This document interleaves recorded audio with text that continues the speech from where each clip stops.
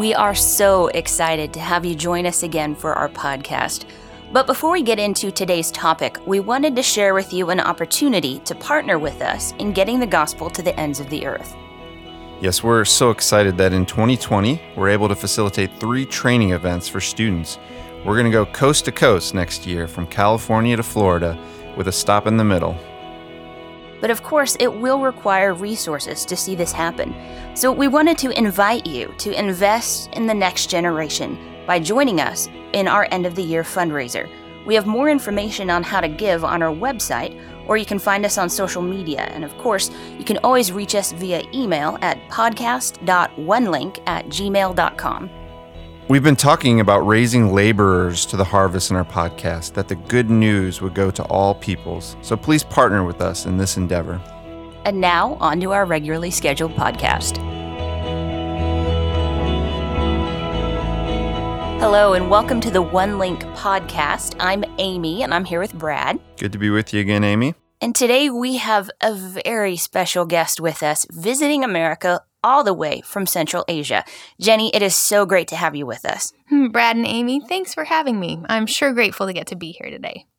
Now, Jenny, you have a big responsibility here because you are the first guest ever on the One Link podcast. So first of all, congratulations. This is a big honor. How you doing? You feeling nervous? All right, a big honor. Thanks. Maybe earning of a jade monkey by chance? You're worthy of it. Now, Jenny, I'm particularly excited to have you with us because, Central Asia is a part of the world that's near and dear to my own heart. And I know due to security reasons, you can't share specifics of where you're working. But it might help our listeners to know that when we're talking about Central Asia, the way our organization and your organization breaks down the regions of the world, Central Asia is the Turkic and Persian peoples of the world, which means you've been working in a Muslim context, right? Yeah. Over the last 13 years, my husband and I, our 4 kids, have been living in the Muslim world. Over those years, we've lived in 2 different locations, each with differing levels of Muslim devotion and practice. And let me just say, we are so grateful and encouraged by your faithful service. And we know that you and your husband have been such a blessing to us, specifically by hosting student teams over the years.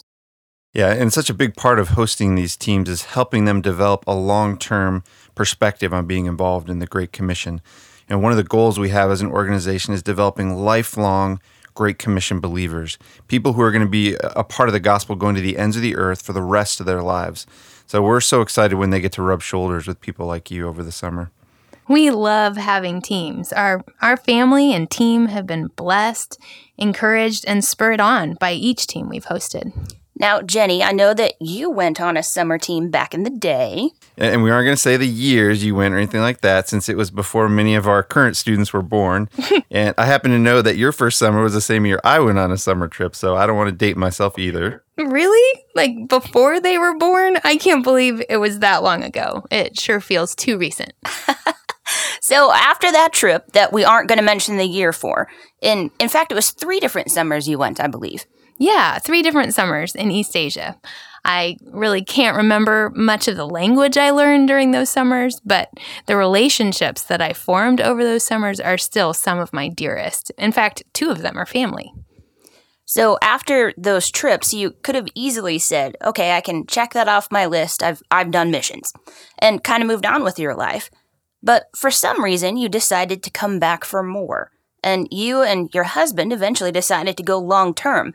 Tell us about your process of figuring all that out. How did you get from saying yes to the Lord for that first trip to reaching the conclusion that you wanted to go overseas long term?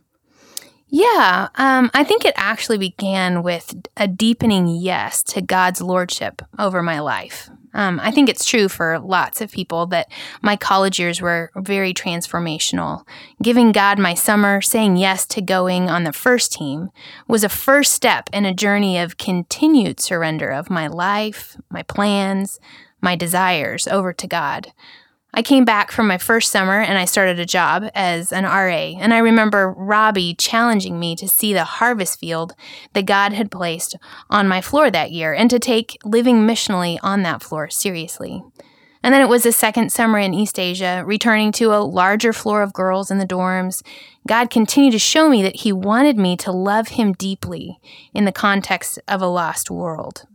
Paul, in 1 Thessalonians 2:8, he says of the Thessalonians that we cared so much for you that we were pleased to share with you not only the gospel of God, but also our own lives, because you had become dear to us. So as God worked in my heart to show me the importance of loving Him deeply and loving and serving others out of that same heart, He also faithfully directed me to doing that among a people where there wasn't light, a place and a people with limited access to the gospel. Well, praise the Lord for what He did in your life. I actually hear a lot of similarities to my own story and what you shared, and particularly the idea of access to the gospel for people who don't have it really burdened me as well, starting in college as well. Can you describe more about how that idea really moved you to want to go overseas long term? Yeah, I think in looking back, there were several key pieces of God highlighting in my heart the nations, those without access to the gospel. One key piece was in faithfully praying for them in a discipleship relationship with Gail. We prayed weekly for a different unreached people group. My personal times in the Word, through several different conferences, the truth that God's heart is for all peoples to know and worship Him, it just kept coming back. It was like I couldn't shake it. And so as I think I gained a greater understanding and a bigger picture of God's heart, I wanted to do and be about what was on His heart. It was almost like it made sense to love and to live for what God loves. I had to go. So at times, God used a specific people group or being overwhelmed by lostness to draw my heart. But consistently and for the long haul, I believe my calling to proclaim Him overseas has been a calling to Him, to love who He loves and to live for what He desires. Because, being honest, at times in the midst of culture shock or loneliness, the lost of Central Asia aren't really that lovable. But it's out of my love for Him and really compelled by His great love for me that I go. That's really good. And I know some of our listeners are probably in the place that you were after your summer trip or summer trips, thinking about what they should do next. And for a lot of them, they're uncertain how to make this decision. It wasn't like you heard an audible voice from God telling you what to do.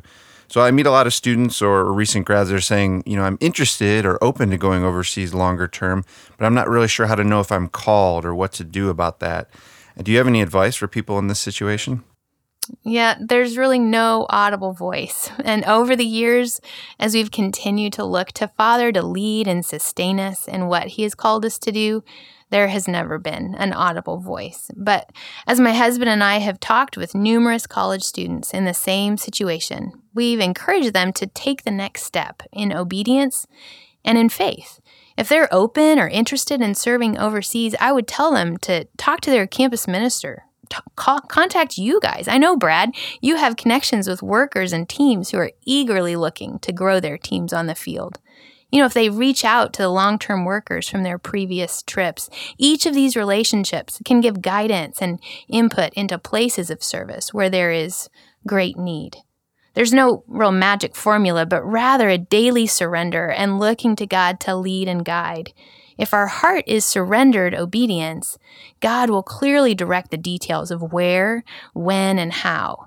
Rarely do we know all those pieces before we step out in faith. Rather, we believe God, love Him deeply, and take the next step.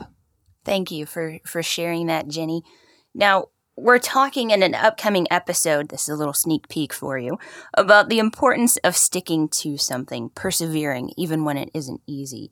And I know, and I am sure, your family is no stranger to this truth, and that there are a lot of days when you aren't getting warm fuzzies or seeing lots of tangible results with your work.